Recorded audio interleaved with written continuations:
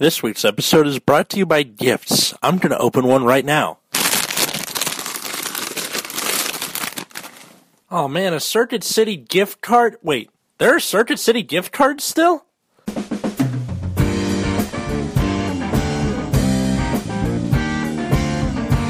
everybody, welcome to Nexus at Night. I'm Atlas. And I'm Matt. And root beer's in timeout. Alright, his insubordination will be punished. Well, we didn't change the syrup. We're out. The what? The syrup. You know how like soda machines have like the syrup and carbonated water, and like sometimes the syrup runs out, and you're just ended up with like plain carbonated water, which is not great. That is the worst. Yeah, for sure. No, so it's just helped us. No, for real though. He got like a job and has job things to do, so that's why he's missing this week. Still, good for him. Yeah. So today, Bushiroad released more information about the imaginary gifts, which we're just going to talk about. So, or whenever that was. Well, I mean, like they released the idea of them like 2 weeks ago. Said where some of the clans were going to fall. This is on Monday, April 2nd. So the Monday before this comes out. But they came out with these. Yeah, so they stated their reasoning for why the clans fall the way they fall. Mm-hmm. To people who didn't listen to the episode 84 about the gifts in general, let's just go over it real quick. An imaginary gift is a new game mechanic that when a certain card hits Vanguard Circle, you get this gift, basically, where it looks like a card that you just kind of pull. There's three of them. There's Force, Excel, and Protect. Force is a thing you put either on your Vanguard Circle or Rearguard Circle, and every time, or just any unit that's on that circle gets 10,000 power during your turn. And you can stack them, so if you keep rewriting threes, you can have like a circle with plus 30k on your turn, or split them up if you want. Excel makes a new Vanguard Circle, a new Rearguard Circle that has plus 10,000 power on your turn. So if you keep rewriting, you get more front row Rearguard Circles you can do stuff with. And lastly, Protect is a card that you put in your hand that acts as a perfect guard, but it doesn't have a grade or anything like that, so it can't be guard restricted. Well, yeah.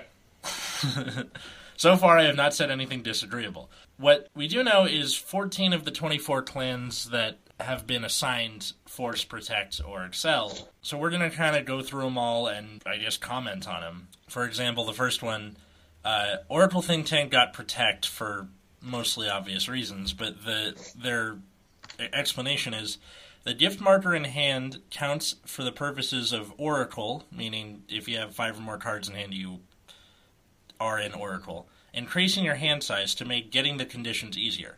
Because the clan draws so many cards, it can pay the cost of using Protect markers as perfect guards again and again, nullifying countless attacks. Just defending won't win you the game, though, so Aura Thin, as they call it, will have a powerful attacker to close games with. Alright. So what do we think about this? This is kind of what I assume that they would do with Protect anyway. Like, since you're basically giving, like, finishers to the other clans, it only makes sense that for Protect, you give them powerful enough attackers where, like it doesn't feel like as crazy that other people have Force and Excel. Yeah. One thing that's kind of... So, in case you're wondering about the Aura Thin, as they call it, common shorthanding names in Japan is to take the first 2 syllables of each word. Oh, that's interesting. So you just take the first word, take the first 2 syllables, and the second word, take the first 2 syllables, and shove them together, and that's how you get your shorthand. Okay, so like here in the West, it's just like the first couple, it's usually the letters, you make an acronym. Well, I think MTT. Pokemon is like the most common one, right? So it stands for Pocket Monsters, right? Yeah. Pokemon. Yeah. Well, it's the same thing. It's just what they've always done. So that's why they call it Aura Thin. Yeah. I find it interesting that they're keeping Oracle. Like, they're keeping keywords, it seems like, in Standard. I don't know if this was made. Well, so we don't know that yet. So they could be writing this with the intention of thinking about premium, or relating it in a way that players will understand. But what it really says is that the gift markers from Protect count as cards in hand. So if they print a CEO Amatras, who still has some cards in hand requirement, as she did before, then these protect markers will count towards such. That's good. But need not have the Oracle ability. Yeah. I also think it's interesting that they say, like, we will give them a powerful attacker to close games with. Watch it be like a 10k Silent Tom, and we're like, God damn it. Just throw Ichikashima again. Except that there are no G-guards, so what does it really do? I mean, imagine that for front row. That's still really good. Yeah. I mean, I think Oracle Think Tank is kind of the clan that everyone knew would have Protect. Like, once they announced the gift, they're like, Oracle Think Tank has to have Protect without even much, like, question. Yeah. I mean, what else? Like, neither Force nor Excel makes sense in this kind of clan. But I think most people did understand they would need some kind of powerful rear guard / vanguard attack. And it doesn't have to be powerful, like, just power-wise. It can, like, it can have guard restriction as well, like Silent Tom. Yeah. And that would make more sense. On the plus side, at least they're acknowledging that defense doesn't win you the game. Right. Because that seemed to be their strategy beforehand. It was like, okay, now what? You drew so many cards. Surely you can find a way to win. Well, not if you don't print cards that actually win. Yeah. And I think it was very apparent to Bushiroad that you did need big, powerful finishers when you see the change from Oracle Think Tank by really just adding one card and GBT, 11? Yeah. Or 12. 12. Okay, sorry. Yeah. GBT 12, where they add just Ichikashima, and the whole clan is absurd. Yeah, like, well, because that was their big thing, was they had, you would do great in the early game, and then once, like, the big boss monsters were supposed to come out, they just never showed up until Ichikashima. Yep. And they made her generic, which means you can do that with anybody, which is great. Premium. Mm-hmm. Yep. Ichikashima was definitely a great ad, and, it really made it clear how necessary kind of absurdly powerful finishers were toward the end of G-Era. Mm-hmm. So there's another Protect clan, which was kind of like a weird Protect clan. I think most people expected this clan to be Excel. Yeah. And that's Grand Blue. I, for one, definitely expected Grand Blue to be Excel. Me too, but I think it's just because of how Night Rose worked, where it became like such a crazy multi-attack clan. But like, Grand Blue was my first clan, and this was like near the beginning of the game, like BTO 6, and it was just, you make a board with your drop zone and just kind of keep it there, and then if they kill it, you call more things to replace them. It was very kind of slow and zombie-like. So what Bushiroad says, and I'm going to paraphrase this, is that since Grand Blue focuses on resurrecting cards from the drop zone, the fact that Protect allows you to discard more cards to guard attacks works with that playstyle, and if you guard with units, you can bring them back and use them offensively. Which is kind of just the underlying, like, obviously thing of Grand Blue, and doesn't really explain why the clan is Protect necessarily to me. Part of me thinks that because you can't have a disproportionate amount of clans in Excel or Force, you had to just kind of, alright, who's going on the chopping block? So I think they're seeing Protect as a way to recoup losses that clans need to necessarily take. Yeah. And so Grand Blue needs to take typically needs to take some early game losses to make up advantage later, as in with the calling. Yeah. Because they need stuff to get in the drop zone, and the only way to do that early really is to guard. Otherwise, you're just going to call over stuff and do nothing, which is even worse loss, right? So guarding is kind of the most efficient way to put units in your drop zone. Yeah. And so they're seeing it as a recoup of that early loss is to be Protect. I think another thing is that Grand Blue and Pale Moon often get saddled together in terms of how they work, because they're calling things from a place, Soul and Drop Zone. They're paladins. They're drop zone paladins. Soul paladins, yeah, exactly. So their criticism was just like, these are too similar, and Grand Blue is objectively better, because when you use cards, they go into the place you're calling them from, versus in Pale Moon, like, that was a big deal of why Night Rose was so good for, the time it was on top. But now I think they're trying to kind of, differentiate the two from each other, because Pale Moon is an Excel clan, which we'll get to later. But, making, like, Excel and Protect are the two opposite ends of the spectrum, right? And with Force in the middle. Right. So, just, I think having it be Protect is both a, I guess, ideological reason as well as a mechanical reason. Fair enough. For now. We won't know, kind of, the big picture stuff until we see, like, the cards will start printing. Yeah. But I think this does tell us a lot about what they're thinking about and what they've learned through G-Era. Like, this isn't Holy crap, they learned back stuff? when we first started, it was very apparent Boucher just had no idea what they wanted to do with anything. Yeah. Kind of throwing shit at the wall, see what stuck. It was like a Mel Brooks movie in card game form. Wait, which movie are you thinking of specifically? It doesn't matter. I just want to know what popped into your head. It doesn't matter. Okay, right. Whatever. Fine. That's how it's going to be. They were just like, okay, one clan will do this, one clan will do this, one clan will do this, one clan will do this. And, or, we'll just have this clan do, 5 different things. And, none of them, some of them may not work together, right? Especially toward the beginning of Limit Break era, when they're like, let's add these archetypes that have, your own unique thing. We're going to add Seal Dragons, which are going to care about grade 2s. And everyone was like, why? Well, because they wanted to kind of inject sub-clans into the game, and then that was odd. Right. Some of them made sense, where most of it just had to do with brand name, basically. You got to counterblast a Jewel Knight, or you call a Liberator, or whatever. A lot of people were very upset about, their, quote, favorite cards, end quote, from G-Era not going to be playable in Standard. And personally, A, you shouldn't give a shit, because... You have Premium. Because eventually those cards are going to be force rotated out anyway. And B, you can play them in Premium, but the real key is that the generic support that clans have gotten throughout G-Era are going to be more valuable in Premium than the archetype-specific, say, Night Rose support. Yeah. So, Ichikashima is going to be wacky. Yeah. Yeah, Ichikashima is going to be nutty in Premium because you're going to get the new OTT support and can still use Ichikashima. Yeah. It's great.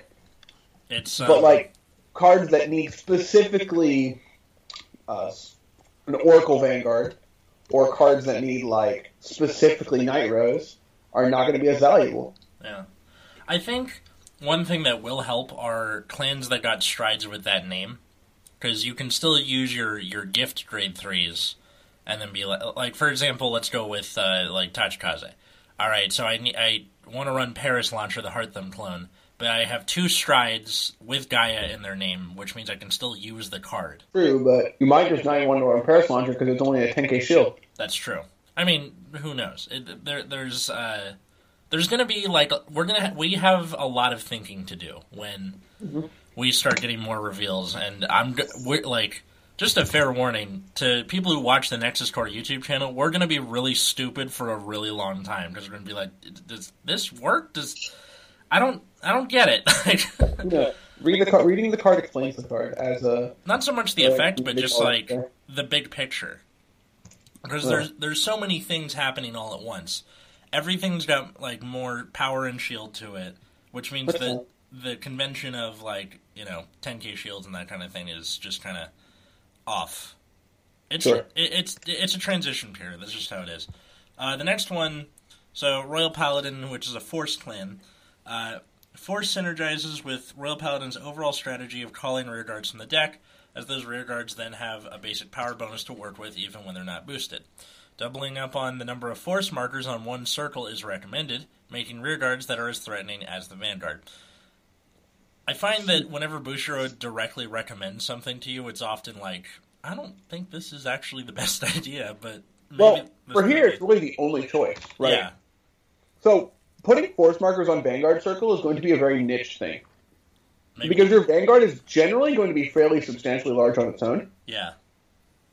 So there might be only certain situations where you even feel like putting a force marker there. Yeah. I feel like So Bushiro's recommendation here is kind of the most obvious thing. Well, I would split it between the 2 front rows, probably. But that depends. So if you plan on recalling the same circle in Royal Paladin, this could happen, right? Yeah. Then putting it both on the same space is very powerful. Makes sense. Because then so instead of going plus 10, plus 10, plus 10, you're maybe going plus 20, plus 0, plus 20, which is more power. I guess so. Royal Paladin is the most straightforward clan, and this is the most straightforward example or reasoning. So I think when they made Force, they had the Paladins in mind. For sure. Yeah. And what I think about maybe what they're telling us here with Royal Paladin saying to stack on one circle... Notice how I said that was plus 20, plus 0, plus 20 for an extra attack in front row? Yeah. Where it's only plus 10, plus 10, plus 10 if there's no front attack? If there's no front attack, it's the same, right? except that you have except triggers would make an advantage you want to put on the other circle. Yeah. So this might be subtly telling us that there is superior calling in the battle phase for Royal Paladin. I mean, it's been done before, kind of. Right, but I'm saying that that's something in standard that would be important to know. Yeah, this would actually be very Brave-esque. Like, Brave was probably the archetype of Royal Paladin that did the most battle phase calling. So maybe this is a way to kind of bridge the gap between the two. Yep.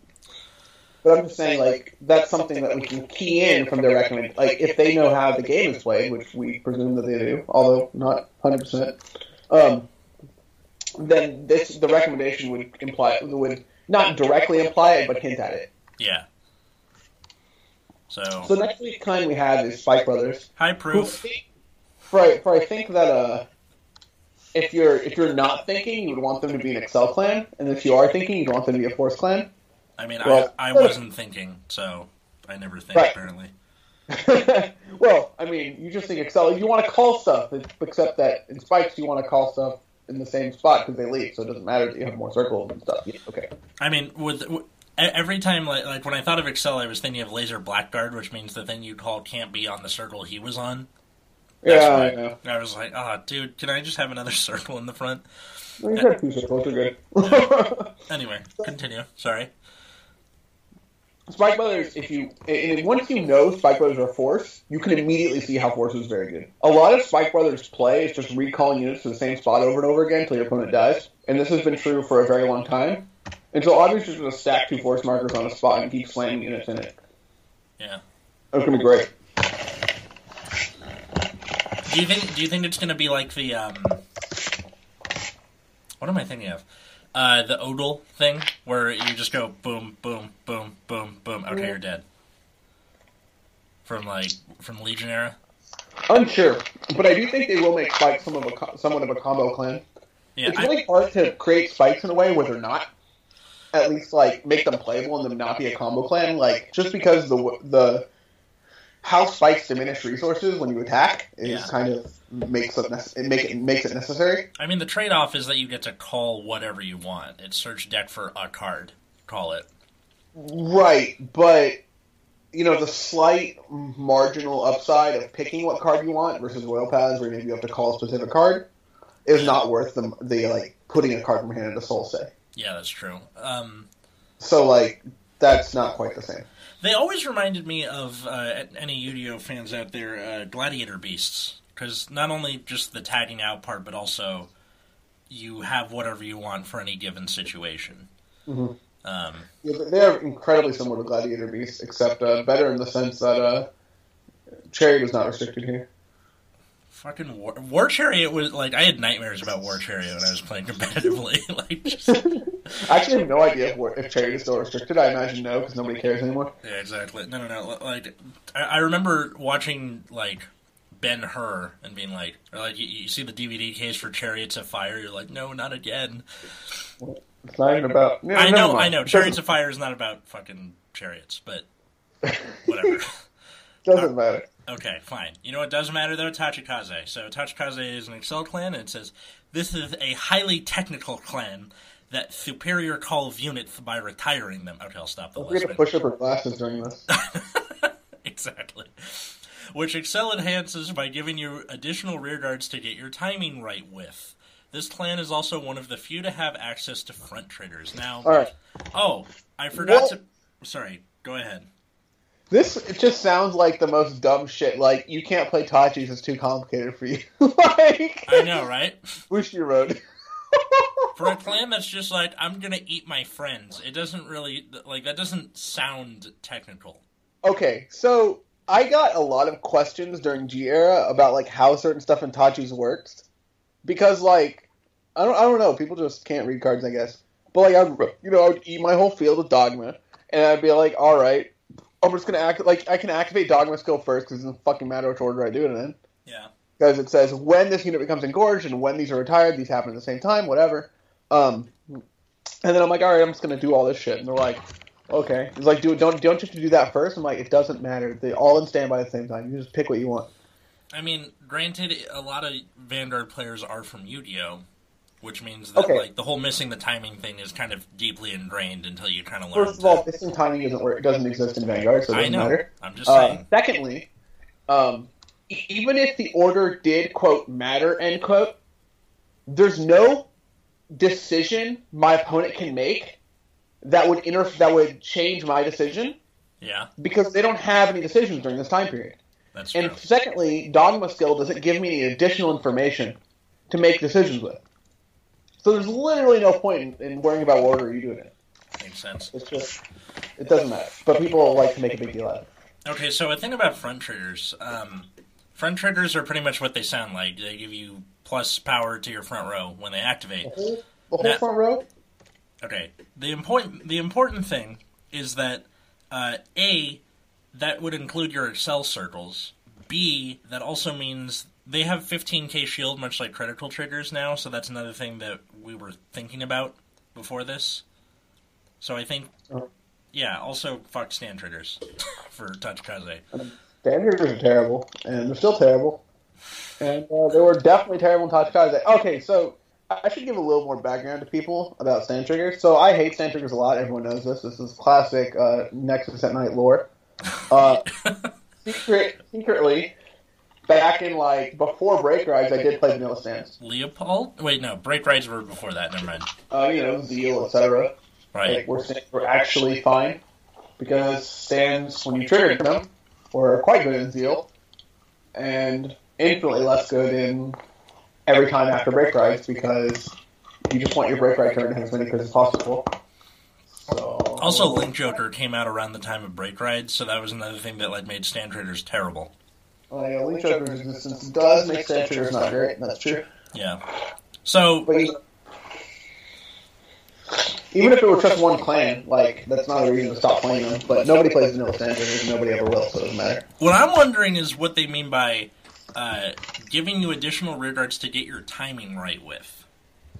I think that they're just assuming that too many people would fuck up the attack order in Tachikaze.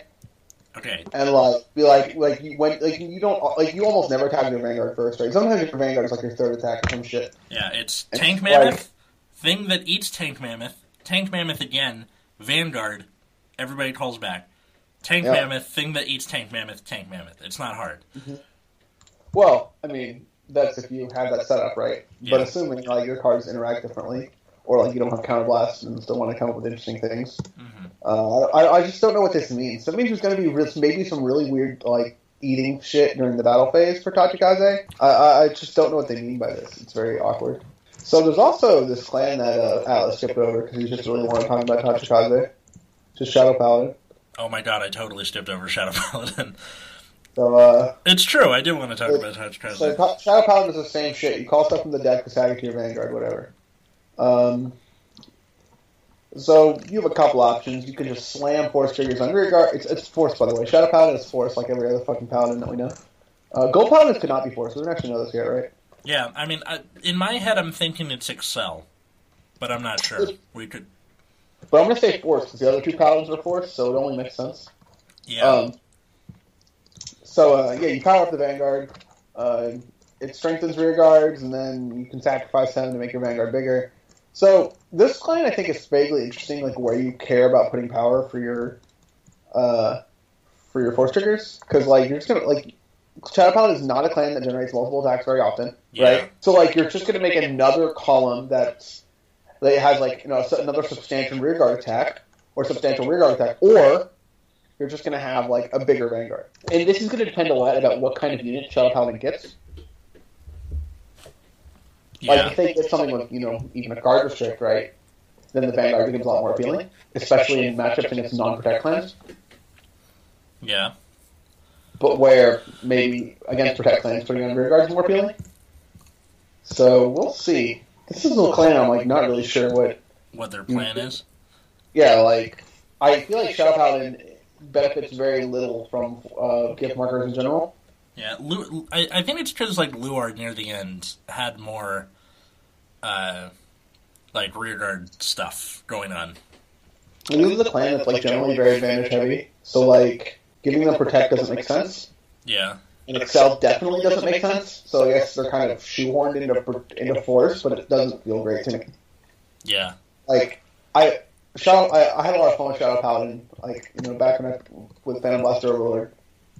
But that deck did not aim to even try to kill your opponent. What was the aim then? Deck them out? You just sat there, and eventually they would die because they would call too much stuff to try to kill you, or you deck them out. Makes sense. Yeah, it was definitely like what would you have done? Let's say you got to make your own gift. What do you think would have fit in there? I mean, like I said, Force is the only one that makes sense for Shadow Paladin. Yeah, because the other two just definitely don't. Yeah, like you could make them a Protect clan. That would have been very interesting. I mean, it also means you would have to do more aggressive stuff with it with rear guards in order to kind of balance that out. Because then which doesn't make sense either. Yeah. Because then you're just increasing cost of Shadow Paladins for not much. To make a gift make sense, which is dumb. Yeah. It would be interesting if they made Shadows Protect and made Gold Paladin Excel, and then you would have a Paladin on each gift. Yeah, that would have made too much sense. But here we are. Did you say that would have made too much sense, or that wouldn't have? I think that would have made too much sense, yeah. But as we have it, Shadow Paladin's Force, and who knows what the fuck they'll do with it. Yeah. Well, there's Mega Colony and Protect, which says this clan focuses on preventing your opponent's units from standing, controlling their board by reducing their number of attacks each turn, and reducing their hand size by forcing them to call over paralyzed units. Protect keeps the opponent on total lockdown as whatever attack they can make is negated. Alright, this is the dumbest shit I've ever heard in my life. I know. Right, this shows that they somehow still don't understand Mega Colony. Because the problem is that... So, yes, it does, quote, reduce the number of attacks, but it also doesn't force them to call over paralyzed units. Yeah. You could just not care. They either, with Giera, it was just like everybody's got a freaking restander, or you're against a clan that just doesn't care about rearguards, being paralyzed. They're like, all right, I'm going to call more from the drop zone and call over them, and they're back in the drop zone where I want them. Or just, attack with Masquerade Harry, pull them in. What does it matter? And then I noticed that, for a moment there, they kind of flirted with the idea of, skill draining stuff. We're like, okay, this can't be picked by triggers or effects or anything. Okay, then what? And then lastly, they focused on resources, like with Gridora, which I think is definitely something that would, it would benefit them to kind of work on that. So, if we look at the end of G-Era, kind of the main problem with Mega Colony, I guess before really the Zoo Booster, even if people thought Mega Colony was, really strong, their problem was that they couldn't end games. Yeah. And they still don't have a vision of ending games with Vanguard V. So far. Well, not with Protect. Now, imagine a world where Shadow Paladin is Protect and just gets really fucking beefy Vanguards. Yeah. By skills, and Mega Colony is Force. That would actually be better. Right? Yeah. Now Mega Colony has pressure somewhere. Mm-hmm. But now they just have Protect, and if they don't give them really beefy Vanguards and Rearguards, which doesn't really fit in Mega Colony's wheelhouse, then they're just kind of dead. They're just kind of doomed. I think it would be nice if they had, Dark Faces GB2. You pick a circle, and the next time something's called there, it's rested. Tripping stuff is a very interesting effect. Right. And that actually feels like a control clan to do that. Okay, the next time you call something there, it gets tripped. But again, quote control and quote clans, and you still need to win the game. Yes, that's true. How do control decks in Magic win games? They cast really powerful cards that just basically your opponent can't turn the tide from. Gotcha. So a current control deck in standard right now for Magic. This is standard in Magic, not standard in Vanguard. Yeah. It's called Approach, and it casts a 7-mana sorcery called Approach from the Second Sun. And when you cast it, it goes back to the 7th card on top of your deck. And then if you cast that spell again, if you've already cast that spell, so when you cast it the second time, you just win the game. Oh, that's interesting. So Final Countdown from Yu-Gi-Oh. Or yeah, sure. Yeah, no, but just like the other top control deck just plays this guy called the Scarab God, and basically you get to a bunch of lands in play, you cast the Scarab God, reanimate a bunch of your opponent's creatures, and then they just can't come back from it. Makes sense. Because it's like too big an advantage thing. Because like you're basically on even, quote unquote, but your opponent's drawing link cards, and they're like cast Scarab God, reanimate 2 of your guys, go, and you're like, well, I guess I lose. So that's how Magic control decks work. Is that they just I mean, like they win the game very fast when they start to win the game. It seems like Overwhelm was like a good start, kind of. Yeah. And their GB8 makes sense with what they're doing. It's just that it's GB8. Like if they made him GB4, it would have been awesome. Because then you can be like, all right, you're not, I'm drawing a bunch of cards. You're not calling as many things, and then now whole field's big. You can't intercept. All of your effects are negated. Suck it. Like, I think one of the problems, at least before the Zoo Booster, was like I guess this even before the GBA, right? Yeah. Is even if they had all your stuff where it was like stunned and they were going to draw cards, drawing cards in Vanguard doesn't inherently mean you gain power. Yeah. Like your attack turns don't become any stronger because you have a million cards in it. In fact, at a certain point, it's entirely limited by the number of rearguard circles you have and the ability on your Vanguard circle, and possibly abilities on your rearguard circles if your clan is fortunate enough to have them. Like without those abilities to make more attacks or more power, your turns don't get any stronger. It doesn't matter if you have 100 cards in hand or 0. Mm-hmm. So, I think that was kind of the major issue. Like you can just draw the cards you want, Megacon. You can't actually kill me. Makes sense. So, whatever. So the other clan that Alice again forgot is Aquaforce. Oh, for fuck's sake! God damn it. Okay. Yeah. So everyone knows that Aquaforce just makes a bunch of extra attacks by changing columns, restanding duders, blah blah blah blah blah blah, and you make more attacks. You get more of them. Okay, wait. It says so. Resolves skills on number of attacks. Blah blah blah. The additional power makes those attacks matter more, as opposed to Tidal Assault swinging for 16 and then 4,000 at 13k bases in BTO9 format. I'm not sure what they're talking about, because Tidal Assault was not a thing that existed. I think they mean, like, cross rides being a big deal, but... Right, but why Tidal Assault? Because Tidal Assault wasn't until GBT 13, right? Or BT 13, right? Yes. You should, please. Yeah. Alright, well... either way, we understand their point. Yes. Like, 13k bases were a big deal in Japan at the BT9. GPT9, like, people still play PBO. Yeah. Right? And a card that even swung for, 11-11, like, let's say, you had Diamantes, right? Yeah. And you'd be like, alright, swap columns, attack for 11, attack for 11. That didn't matter if your opponent was 13k base. Yeah. This was kind of a big issue with Aquaforce for a long time. At least during that time period, just because, like, cool, my attacks don't do anything against, like, this entire deck. Yeah, I mean, like, Valio seemed like a very, very, very late fix to a problem. Definitely. And then also, Aquaforce is also getting front triggers. Sure. So, cool, I guess. And, I don't know, having a 19k and then a 14k Tidal Assault sounds pretty enticing. Yeah, I mean, in this kind of new world, you would have a 10k title, right? Yeah.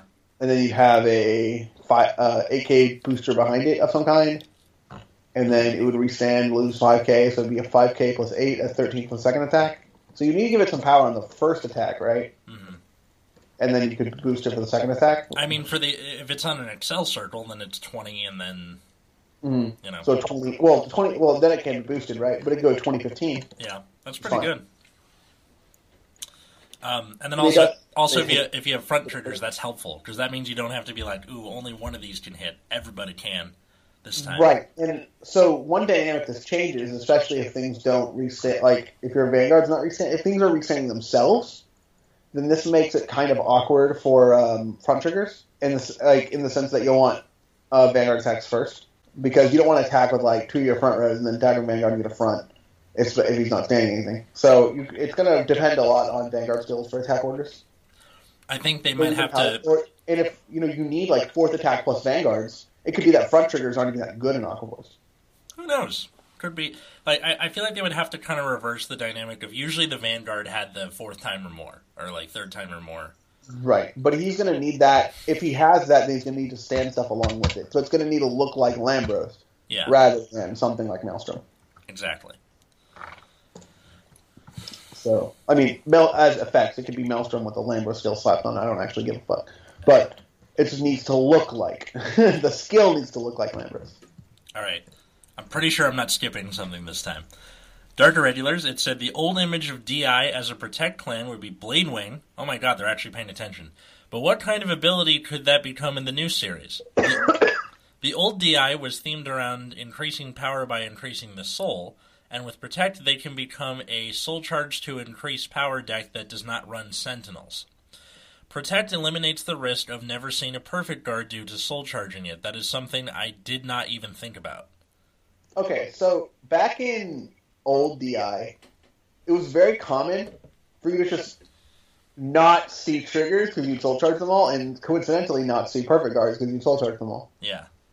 Well, this is a very common problem in old DI, but if you played DI recently, you probably never encountered this problem in your fucking life. Well, yeah, because all the PGs are like, all right, I'm going to pull one out of the soul. Thanks, buddy. Like, even if you're playing Closet Balloon, right, you have that other guy that like pulls it out of soul anyway. Mm-hmm.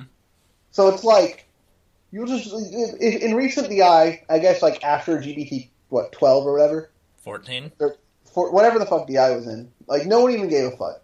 Like even after you got Succubus of Avarice, whatever set that was nobody 8. GBT 6 or something. 8, whatever. All right, nobody gave a fuck after that, right? Because you would always have a perfect guard, whether you wanted one or not. You'd be like, oh, I soul charged it, great. Yeah. My hand real quick. Damn. I got 3 of them. Okay. But before, it was a very big issue, especially like when your opponent was break riding, you need to have a perfect guard like fairly reasonably quickly, and then you just C2 go to soul charge or like take 1 to damage, soul charge 2 of them, and you're like, well, fun game. Yeah. But this is actually I think makes a lot of sense, especially since power was not a problem Dark Regulars had, and the rear guards don't matter. For the most part, Dark Regulars is a clan where you call a rear guard, and it's basically a vanilla now. More or less. I mean, it does the thing, and then it's done. You don't have to have it. Yeah. And then usually, like, when you're powering them up, it's through other like, from the Vanguard anyway. Right. Or you have 1 rear guard that you call on the turn you need it, like Doreen, the Thruster of old. Yeah. Or yeah, just like a lot of the things are for the soul charging. Mm-hmm. And I think it's fine in that the whole like soul threshold count thing is perfectly fine because it helps differentiate them from Pale Moon. Because DIs are passive soul charging. Okay, I have this number. Cool, I can do stuff. Pale Moon is active soul charging where you're like, I want these 6 things in my soul so I can do shit. What's funny is like DI for there was just better Pale Moon. For when? When you had Blade Wings and G-Era, it was like a better Pale Moon. I mean, everything was a better Pale Moon. Enigmatic Assassin was a better Pale Moon than Pale Moon. That's what I was referring to. Oh. Cool, I guess. I mean, I'm just so annoyed that they did that, and then that just basically became the mascot of the clan for, 6 sets or so? Did it. And then I'm like, where's my love? And then they gave us Masquerade Master Harry. I'm like, alright, I forgive you. Alright. So there's also the other clan that we've actually seen cards for. Yeah. Kagero is Force. So both of the starting clans, like the Kai IG clans, are Force. That's fine. I mean, Kagero also fits like a glove in the Force. So they mentioned some BS about Kagero being control deck, which is no, it is not. But it's like you just punch your opponent in the face till they die. That's what Kagero does. And Force makes sense because it lets you punch your opponent in the face harder. With what? Well, Draconic Overlord. And then we actually have the skill of the new Draconic Overlord, which is like, if it hits, you can counterblast 1, discard 2, restand the fucker. And it loses a drive check, but... It loses a drive check. And I think the drive -1 is a lot more clear than loses twin drive. So if you look at the old Dragonic Overlord, it says, and this unit loses the twin drive ability, as in referencing the ability in the upper left corner. Yeah. Which was like, does it still get a drive check, or does it lose all of its drives? Makes sense. But it's your Vanguard, so it still gets 1, right? Yeah. Well, if your Vanguard, then it still gets 1. If it's a Rearguard, it just restands a bunch of times for no reason. Mm-hmm. But this one just says drive -1, which is like fun. And it also has the ability where you can Soul Blast 1 and give it 10k. Which is also sweet. So Kagero could just make a really giant Vanguard, or you can, make a Rearguard that does some stuff. Oh, they also got a new Grade 2. It's like a Grade 2 10k, but it can't attack on Vanguard Circle. So on Vanguard Circle, it just can't attack at all. But when one of your units rides it, you can counterblast 1, and the unit that rides it gets like 5k to crit. You also draw a card. You also draw a card. Okay, yeah. Sorry, I forgot the draw part. Yeah. You draw a card, and the unit gets 5k to crit. I mean, there was an old version of this where it was the same thing, except you didn't get the draw, which was dumb, because then you just literally just gave up a turn of drive checking. I mean, you could just imagine a world where you ride Dragonic Overlord on this guy, have 2 counterblasts, and your opponent's dumb. Your opponent being dumb is necessary for the situation to work. So you ride this guy, your opponent's like, oh, I can't attack, that sucks. Attack you a bunch, whatever. And then you go, okay, I'm going to ride, counterblast 1, draw a card, 5k to crit, Force Marker on Vanguard Circle, Soul Blast 1, Vanguard Circle, I have 38k in a crit. More like Swolverlord, am I right? All right. You're just like, all right, attack for 38k to your 10. And they're like, all right, PG. And you're like, never mind, go ahead. Never mind, go ahead. I mean, it's pretty strong if they don't have a PG, right? Yeah. Let's say you're playing against a Protect clan and they got to Grade 3 first. You're like, oh, shit. Yeah. Okay, whatever. So this clan is a Dimension Police and also Force. I'm stealing this one. Oh, take it. Go for it. Alright, so Dimension Police so obviously Dimension Police just revolves around pounding up whatever your Vanguard is. This has been true for literally since the beginning of time, except Zeal. And so once I say reveal the markers, I'm like, sweet, Dimension Police gets Force, whatever. Like, it wasn't even a question. Yeah. But what they do say is it's going to be a Commander Laurel type Vanguard stand ability in the future. I don't care what it is, I'm playing this card. Watch it be like Commander Laurel D again. Stop. That card's awful. Never bring a Commander Laurel D in my presence. Original Commander Laurel. Oh, that'd be so spicy. Now, you know what's great about this is that because of the flexibility of Force, if your Vanguard is easily powered up, you can just do it. Give it to your Rearguard Circle, and now your Rearguard Circles aren't complete ass. Mm-hmm. Most of the time, anyway. Hopefully. I mean, our Rearguards still won't matter, so it doesn't matter. You can be like, cool, now I can make this 28 column. And you'll be like, sweet, or something. Let's see. Next is Nova Grappler, which is Excel. I don't even need to mention that.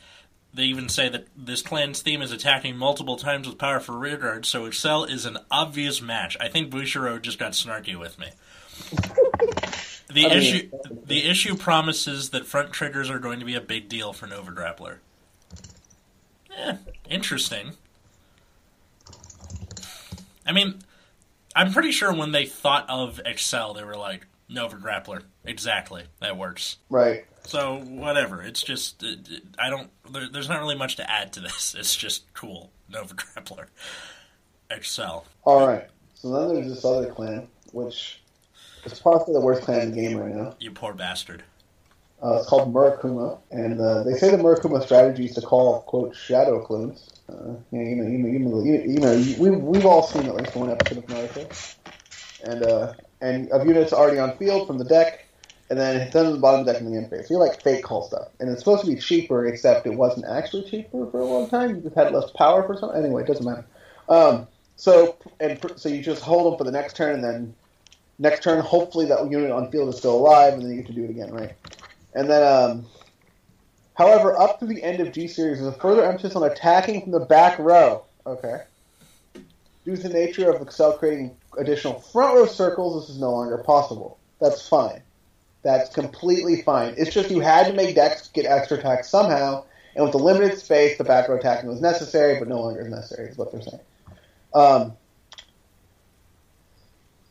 So there's also possible run of circles to call to, unless the Murakumo fighter deliberately held back. Which is like, what, you and 3 people in Minnesota? Right, like, nobody plays Murakumo, that's fine. And then Excel fixes the flaw by ensuring there's always a new empty circle every time you ride a grade 3. So basically, you want you to ride grade 3 like twice, and have 4 circles, and like Shadow Clone all in the front row. It'd be great, which is fine. I think their analysis is correct, except that they forgot the part where Murakumo was terrible. Okay, 2 things about this. They actually mentioned Murakumo being terrible by saying we have to hold back, but that's not actually why it's terrible. It's because the card sucks. But yeah, they make it sound like it's your fault though. Right? They do. So Busha wrote victim blaming 2018. I mean, it's not directly victim blaming, but it is like, yeah, everyone knows it's not very good. Basically, yeah. My favorite thing about this is I think this has the longest explanation of any of the. Looking at it, yeah, in terms of like lines taken up, they have the longest explanation, which means they have to like justify it to us. No, guys, this is going to be great. This is a good idea. And then on top of that, their I guess advertisement of Murakumo when it first came out was like, oh, you don't have to use cards from your hand, so that's good. And then, but the problem was like that didn't matter.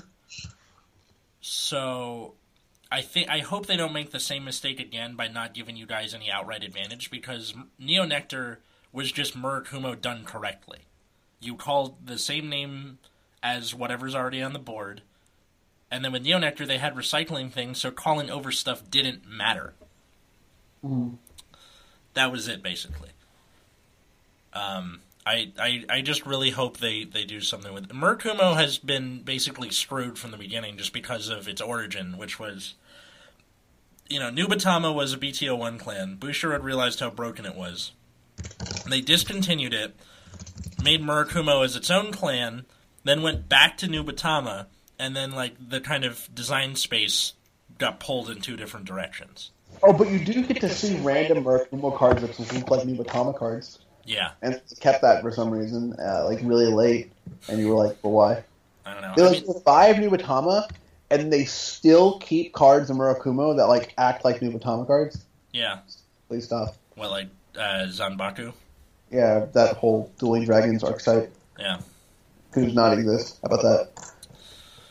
So the last one that we know of is Pale Moon, which is also an Excel clan. It says, since Pale Moon attacks multiple times by pulling cards in and out of the soul during battle, Excel's Power Boost and Additional Circle is a good fit for the clan's technical playstyle. You can also use the Additional Circle to play around situations where you would have originally retired units that you would call over. Fucking thank you. That is the biggest problem. Alright, I'm gonna boost with Betty. Call a new, Periton or something. I have to call over Betty now? That sucks. Yeah, the kind of way you pressed extra attacks in Pale Moon toward the end of GAR was just without the new Harry, was you just call over your own shit. Even with the new Harry. You just call over your own shit, and then you're like, alright, I'm going to make 2 new columns, but I'm going to lose these 2 whatevers. Peritons, probably. Yeah. And then you're like, well, I hope this kills them, because otherwise I'm just losing resources. I mean, at least with, Brave did that too, but it at least made sense, and also you were calling from the deck. Well, Brave could also, first stride poop, so... Could also first stride what? Poop on your opponent. Yeah. Well... Because all the stuff were, GB1, and you're like, whatever. Yeah, With Pale Moon, not even the case. You'd, wait. I mean, the new Harry stuff is, it's Pale Moon's topping now and then because of the new Harry, which is great. I'm okay with that. But I feel like making this an Excel clan is just absolutely perfect, and it's great. You might actually be able to get 14 attacks. Are you ever going to let that go? No. Sure won't. Oh my god. I don't even remember who it was. I just remember what they said. Do you remember where it was? Yeah, it was from the subreddit. That means we can find it feasibly. No, I don't want to know. It's going to ruin the magic. I don't want to give this person... know if Pale Moon can do 14 attacks? Okay, it's like this. I want people to know that some person said it, but not know who it was, because I don't want to give them any publicity. That's fair. I just want to know who it was to see if they listened to this podcast, because we've probably been mocking this person for, like, what, a year plus? If they're still listening, good for them. Oh, my God. Dude, it's my competitive deck. I can't tell you how to do it. Look. Commander Jaime found a way to do 12 attacks with Grand Blue, and he showed us. Uh-huh. And this person is just, I can do 14 attacks with Pale Moon, involves Millward, and then says, I won't show you, which already means it involves, like, 3 on hits. Yeah. Which is like, what? So it's like, please. I mean, in that case, if it requires on hits, then Silverthorn can have infinite attacks? I don't know. I mean, so is it even impressive if it requires on hits? I mean, I can do first stride 7 attacks with Harry. But can you do grade 3 infinite attacks with Silverthorn? I don't know. Not sure. I'm saying you can, as long as you're sitting. Yeah. Let's see. Oh my God! There's more to that paragraph. So maybe Pale Moon is the longest.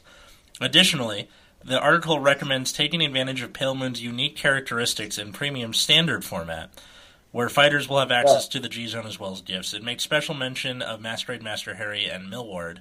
Harry can call up to 3 units from Soul on attack, making use of the front row rearguard circles, and Millward calls 2 units out of the Soul in the main phase, which can likewise make use of that 4th or 5th circle.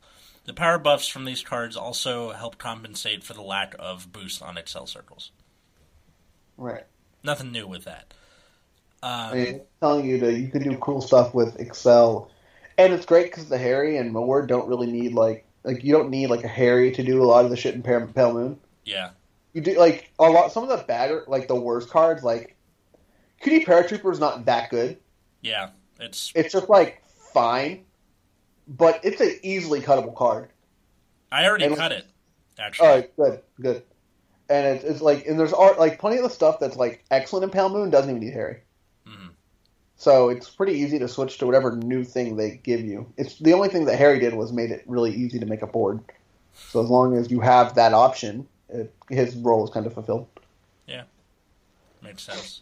But yeah. So there are 10 claims that we don't know. Yeah. Now, it's pretty funny. So, but we can assume that some of them. We can probably assume a few of them. Yeah. So one guess, or speculation, I guess, was so Living Proof put this out a few weeks ago. So there are 3 Excel and Protect clans left and 4 Force clans left. They've confirmed that. So his guesses are for Excel, Gold Paladin, Genesis, and Neonectar. Force is Bermuda Triangle, Narukami, Great Nature, and Deer Chronicle. And Protect is Link Joker, Angel Feather, and Nubatama.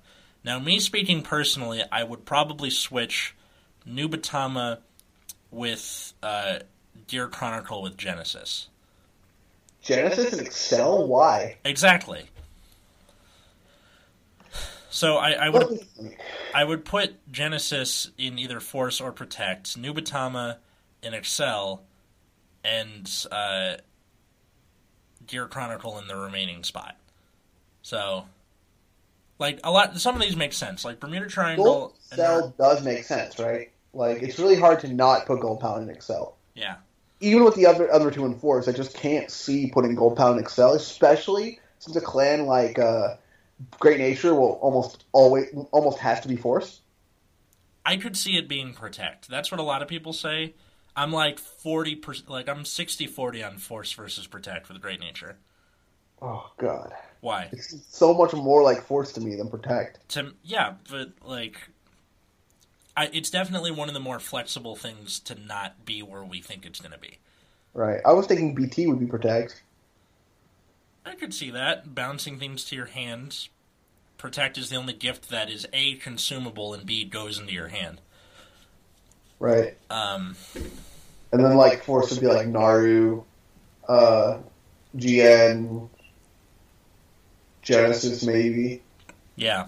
Force is such a kind of catch-all gift that you can kind of put anything in there, and it would, for the most part, make sense. Yeah. Gear Chronicle Gear Chronicle is an interesting one. It could either be Excel or Force. Yeah. Because, like, it just depends how they want to design the clan, right? So if they want to design a clan where it is, like, still tiny leafy, then Forest can make a lot of sense. But so can so can Excel. Yeah. It just depends what kind of skills they want to give to new Gear Chronicle units. I mean, Gear Chronicle was already kind of Paladin-esque to begin with. Right, so both kind of make sense, right? Yeah. I would be like very interested in Gold Paladin landing in Excel. Right. It makes a lot of sense. What? It makes a lot of sense. Like usually, there's like a lot of already powering up by themselves, so they don't really need Force, but they just need additional spaces to attack, put shit. Yeah, and then on top of that, the color that represents Excel is fucking yellow. How can you not? I mean, then you can make the same argument for Royal Paladin. Oh yeah, to an extent, but just the like Royal Paladin. Royal is not a color though. Gold is a color. What? Yellow's a color. Is clear a color, Alice? I actually don't know. I said royal, not yellow. Oh, royal? Royal is not a color. Oh, I see what you're saying. Yeah, that's silly. Yeah. No, I definitely think that like Narukami will be Force. Like, not put Narukami in Force. Yeah, Narukami not being in Force would be almost a travesty, I think. Right. I think Angel Feather is almost always going to be Protect. Same with Link Joker. Yeah. I think like Link Joker, Angel Feather are like shoe-ins to Protect, right? Yeah. Like, how could they be anything else? And so you're looking at the last spot is either GN or BT. Yeah. And it makes more sense to me as BT, but I guess we could see it being GN. I guess BT with Force could be really cool. That would be nice. Like put GN if they decide that BT with Force is super sweet. Dude, premium Great Nature with like Crayon Tiger stuff, I would be so wet. It would be amazing. I didn't think about BT with Force until now, but a lot of the problem I had with like how BT multi-attacked before is that you lost any power gains because they went to your hand. Yeah. But that's interesting. So yeah, that could make a lot of sense if BT were Force. It would also make it pretty digestible. Digestible? Yeah, like as like a strategy. Oh. Because like you're actually playing to win rather than playing to like not die. Yeah. But GN like I said, they might have sufficient rearguard power gain where it's not a huge deal. Yeah. Who knows? So that's pretty much all of the news we have this week. We have like card reveals and things like that, but I feel like that would take too long to do like every week its own episode. But for a while at least, Nexus at Night, just is like housekeeping shit. For a while at least, Nexus at Night, we're probably going to be a lot more reactionary in that, like, every week, like, what did Bushiroad reveal about Standard? Because, like, it's more... Sorry. It's more stuff that nobody knows about at all. There's, like, zero context. Yep. So we're kind of figuring this out with you guys, you listeners. And I think it's going to be a fun discovery for all of us, and... stay tuned. I'm hella excited. Me too. What I'm also excited for is for our favorite segment, Can't Believe You Said That. Wait, you're kidding, right? What'd they say? What did they say? Well, this week, this isn't Vanguard related at all, but Can't Believe You Said That doesn't necessarily have to restrict ourselves just to Vanguard-related stuff, because this is like a special kind of stupid.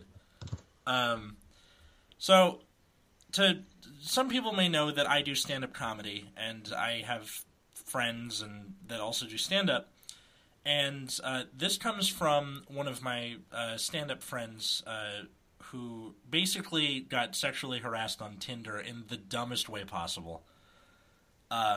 So I'm not gonna name her because maybe if she doesn't want this to get out, that's fine. So I'm gonna call her Gary because Gary's the pseudonym for everybody. So my female friend Gary got harassed on Tinder, and it went something like this: Gary, there you are.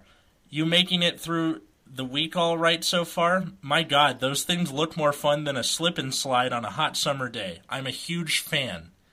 Then she replies, huge fan of... Are you talking about my jugs?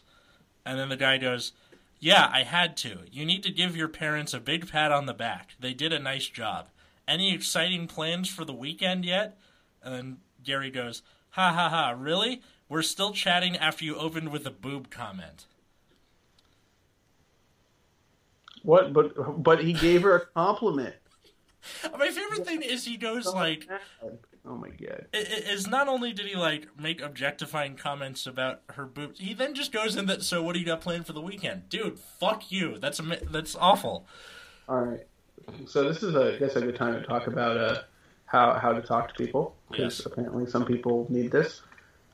So just because what you say you consider a compliment doesn't mean the person you're talking to is taking it as such. And the whole point of a compliment is how they react to it, not how you think they should react to it. So I see a lot of... Sorry, go ahead. So if they react negatively to your, quote, compliment, it's probably not a fucking compliment. Yeah. A lot of people, like, protest to this fact or point of view or whatever you want to call it about compliments by saying, like, well, it's about the intent, right? Yes, but in order... Like, I'm betting some people are thinking, well, how do I... compliment people without offending them? Here's the best way, like, here's a good rule of thumb. If they have control over the thing you're complimenting them about, that's a good compliment. If it's something they cannot control, that can be offensive depending on what it is. So if you go, hey, I like your skirt, boots, hair, eyelashes, whatever, that's okay because they did that themselves. They dyed their hair. They got that skirt at a thrift store. They bought that car. They whatever. But if it's, I like your butt, I had no say in what my butt looks like. It's fantastic. But that's not the point. The point is that I didn't have any control over the shape of my butt. Now, some people might enjoy, like, oh, you got a rockin' bod. Cool, thanks. But it's still enough of a risk where if you don't know that person very well, just fucking don't do it. Okay? I mean, so it's like, it's also the people who say that kind of stuff you also want to be wary about, because men, and I'm going to use mostly men, and people are going to be like, well, not all men, and that's not the fucking point. The point is that people do it at all, is that whenever they encounter a situation where maybe their, quote, compliment isn't taken as nicely, they get really fucking upset. Don't do this. You're fucking retarded. You should apologize and move on with your fucking life. Yeah. I think part of it is just because it's the people going, oh, it comes from intent. Yes, but because that is something that you have to lack empathy to, make that mistake, I guess, to an extent.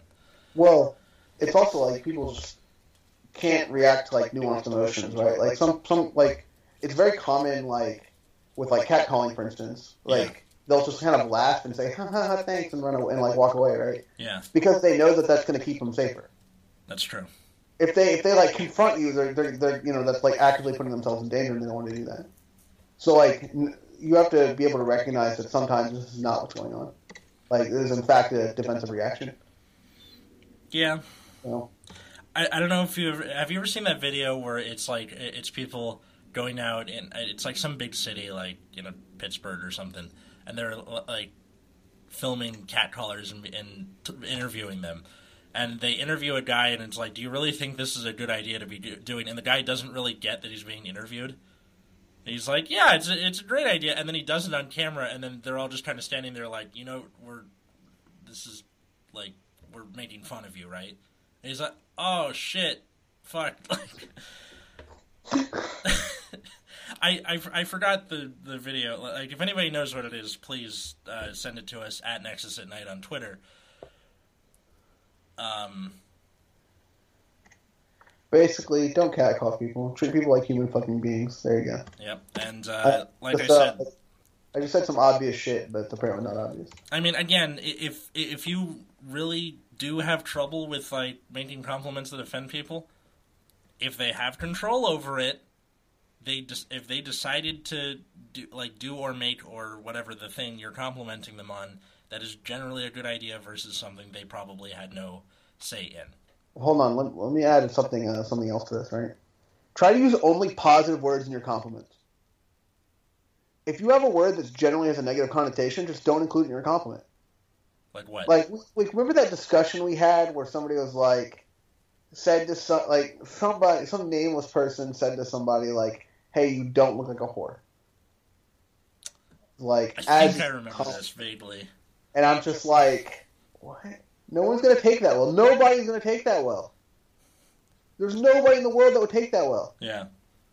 And well, because the recipient is like, wait, so you looked at me, thought of a whore, and went, yeah, she's not one of those. But, like, why would that pop up? You don't look like a dinosaur. Like, so, basically, make sure they make sense. Like, read them through, like, how would I feel receiving this? You don't look like a whore. How's the back of my hand taste? You that. Imagine somebody told you that. Has Nexus at Night gone from the Vanguard show to Anita Sarkeesian to Mr. Rogers? Like, what happened? It's like this. These communities, look, any communities of people like me need it very badly. Yeah. So, here we are. I mean, look, I like to think that the Vanguard community is not that toxic, but... who knows? Have you seen Gamers? Gamers are the worst. Yeah, or fucking Rick and Morty. Like, I'm ashamed to say I like Rick and Morty at this point. To be fair, you need a very... Shut up! Get the fuck out. I can't even, watch Rick and Morty anymore. That copy pasta ruined it for me. Did it ruin it? Like, you can't even watch it anymore. I can't even watch it anymore. Wow. I'm done. I'm out. Honestly, I have to, wait for them to come out with new episodes for me to see if that's the case, because I definitely can't rewatch it anymore. Right? Yeah. It's every time I see it, I'm, thinking about that copy pasta, oh, God. Yeah. That copy pasta literally ruined it, literally made it unable to watch the show, but I don't think it ruined the show. I don't think I'm missing that much anymore.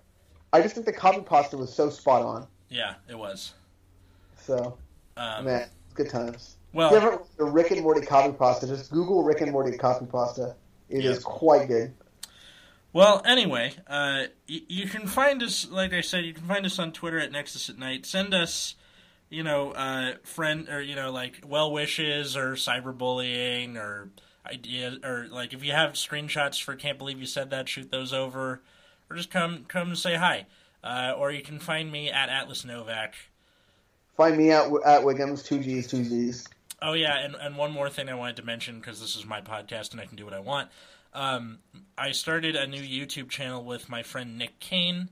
We're both comedians, and it's called Millennial Comic. So it's just like a sketch parody song YouTube channel. We only have one video so far, but we're working on more. So come check it out if you want, because I can do what I want. Also, Bang Dream, a game by Bushro. The English version is live. I have 2 4-stars, so, feels good. I saw that you followed that on Twitter. Oh, yeah, man. I got the notification, how Twitter goes, hey, check out, these people follow this person. Why did you do a notification for that? Why? For what purpose? I don't know. They do that, and they do the, this person tweeted this, 3 hours ago. I'm like, dude, I would have seen it, You do not need a notification for that. I wish there was a way to turn that part off. I want to keep the notifications on for retweets or people tweeting at me, but I don't need, check out what happened over here. I can do that myself, thanks. Anyway, until next time, I was Atlas. I was Matt. Have a good night, everybody.